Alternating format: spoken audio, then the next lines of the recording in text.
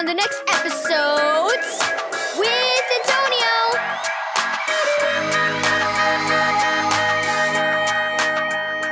Thank you, Keys for Kids Ministries, for this daily devotional.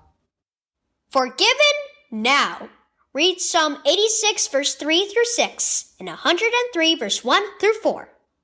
Upset, Adrian buried his face deep into his pillow. He didn't hear anyone come into his room, but a gentle touch caused him to look up and see his mother. "What's the matter, honey?" she asked as she sat down beside him.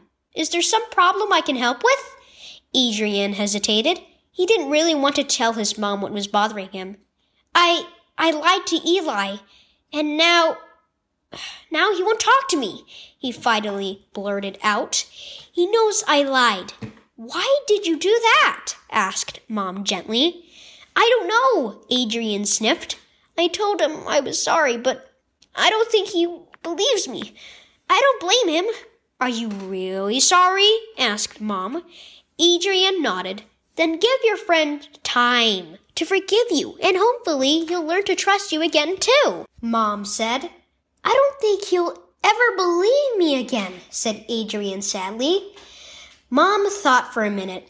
"Adrian, do you remember the rides Dad used to give you and your sister when you were little? The ones you called horsey rides?" Adrian nodded, wondering why Mom brought that up.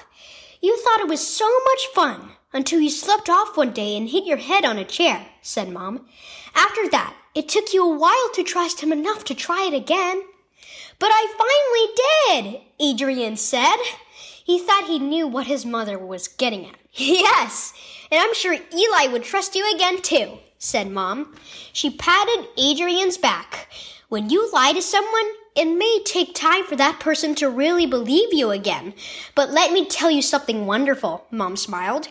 "When you confess your sin to God, He forgives you right away. He never holds our wrongs against us because Jesus already took the punishment for our sin when He died on the cross.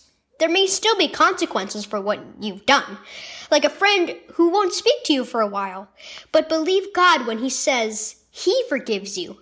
However, Eli needs time to get over what happened. In the meantime, be a good friend and help him learn to trust you. Can you do that?" Adrian nodded. "I'll be a great friend. God is ready to forgive." Key verse: "For you, Lord, are good and ready to forgive." Psalm 86, verse 5. Have you ever felt you might never be forgiven for something you did?